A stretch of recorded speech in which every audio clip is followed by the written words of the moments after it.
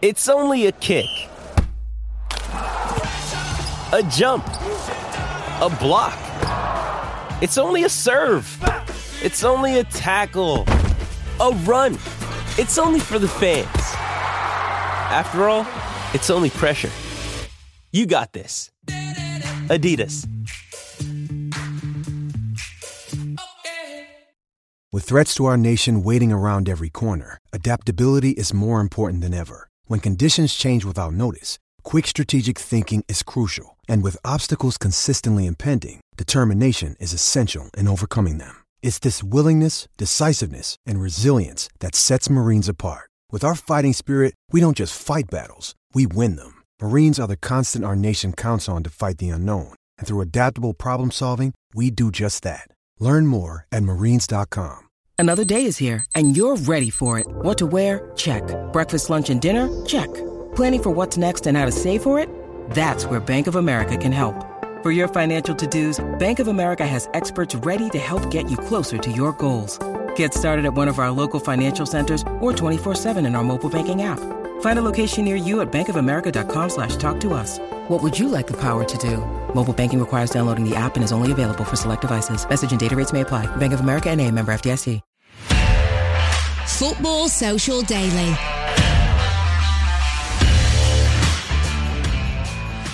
All right there, this is Football Social Daily Shots. If you've just joined us for the first ever time, well, you've not missed anything because this is the first ever episode of Shots, part of the Sports Social Podcast Network, and of course part of Football Social Daily. Now, if you're a regular listener to FSD, you'll know that we'll cover all the big stories when it comes to the top flight of English football, the greatness that is the Premier League, in a nice 45-minute podcast every single day of the season. But sometimes we can't always crowbar in all of the big news stories, and that's why we've come up with Shots. It's a little bite-sized show to keep you in the loop with everything that's happening in the Premier League. And, as is often the case with English football, there is always something going on. And joining me, we've got Manchester United fan Joel Tudor, because, Joel, this Frenkie de Jong saga, are United going to sign him? Are United not going to sign him? It's taken another strange twist, hasn't it? It's a story which just keeps on developing every single week, it seems. Previously, Joan Laporta, who's the Barcelona president, and Xavi have been portraying to the media like they want De Jong to stay, but they always end the sentence with there's an economic situation that needs to be solved. So the ultimatum has always been you either stay and reduce your salary or you leave. But it seems as though right now, as reported by The Athletic, that De Jong is still refusing to reduce his salary but wants to stay. So they are trying to alter his contract, alleging that the previous terms given to him by previous Barcelona club president Josep Bartomeu involved evidence of criminality and provides ground for legal action. So, Niall, it's quite an escalation given how Laporta has been so complimentary towards De Jong in the media lately. Now resorting all the way to legal action to seemingly force his contract salary to be lowered to the previous terms, in quotation marks.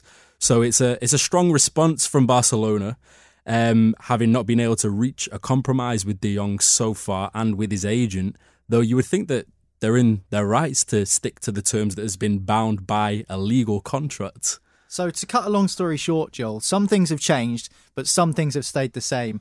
Frenkie de Jong still wants to stay at Barcelona because he's owed a fair bit of money by the club. Manchester United still want to sign Frenkie de Jong, but this legal stuff, it seems like Barcelona here are trying everything they can to keep Frenkie de Jong at the Camp Nou. It seems as though they're taking the hard stance. It felt as though Laporta was being very nice and gentle around de Jong, saying, you can either reduce your contract or you have to leave the club. But it seems as though now they've escalated it and are trying to find some kind of a loophole in de Jong's contract, which was signed with the previous Barcelona board, which isn't looked upon very nice in Catalonia, judging from the amount of big contracts that's been going on at the club.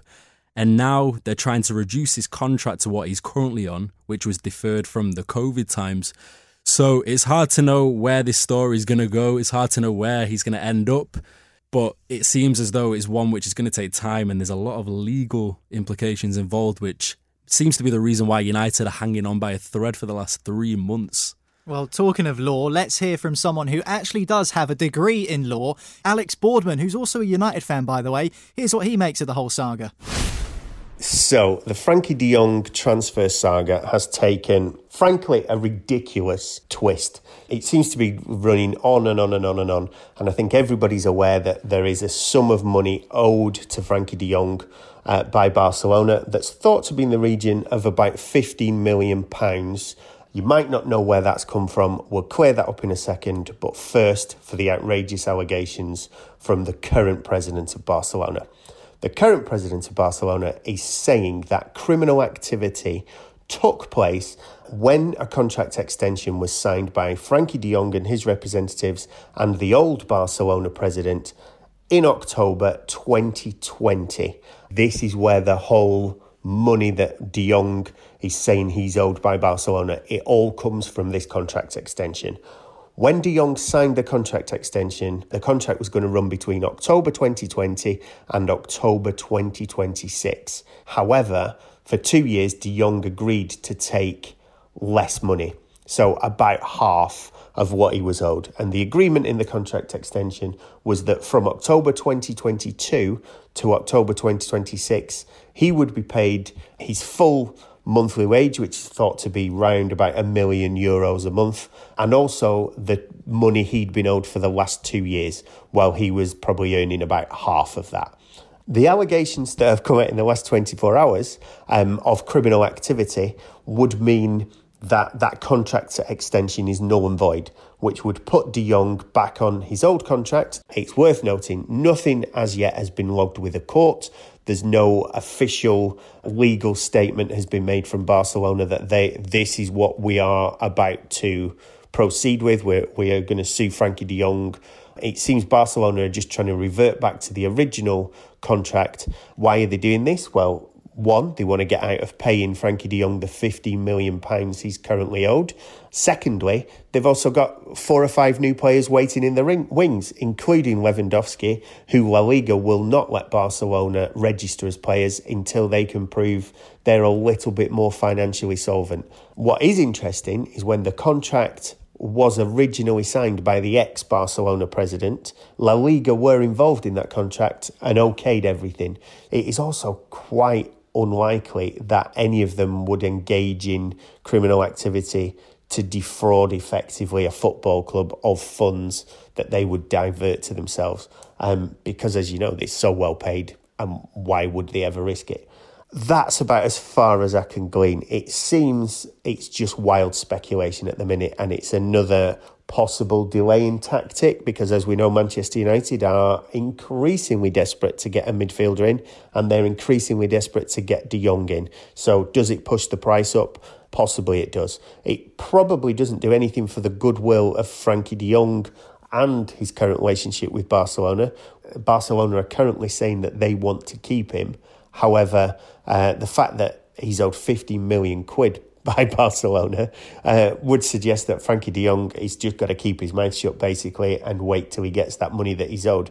But I don't imagine he's very content to walk away from £15 million. Who would be? It's outrageous. My guess is that it's just a speculative effort again to either drum up a bit more money from United and Chelsea to start a bidding war, or to even get de Jong so sick of the situation that he just walks away and goes, look, give me £2 million and I'll walk away. Great to hear from Alex there about his thoughts on the Frankie de Jong saga, and I think we are firmly in saga territory now, aren't we, Joel? This has been getting silly for a while. It's a borderline Wesley Sneijder saga territory, I think. We're very closely approaching that, and I think if he doesn't move, I think he's definitely overtaken the Dutch legend in the biggest, most awful and tedious saga Manchester United have ever been involved in. Well, you can hear more on Manchester United's transfer policy so far this summer by listening to Football Social Daily, the full podcast, of course. If you are a regular subscriber to that show, you can just scroll back in the timeline and you'll be able to find it. If you're listening to Shots for the first time, then make sure you go and search Football Social Daily. We'll be back again tomorrow with all of the big Premier League stories. But that's it from us on Shots. We'll catch you again tomorrow. Football Social Daily. Subscribe to the podcast now so you never miss an episode.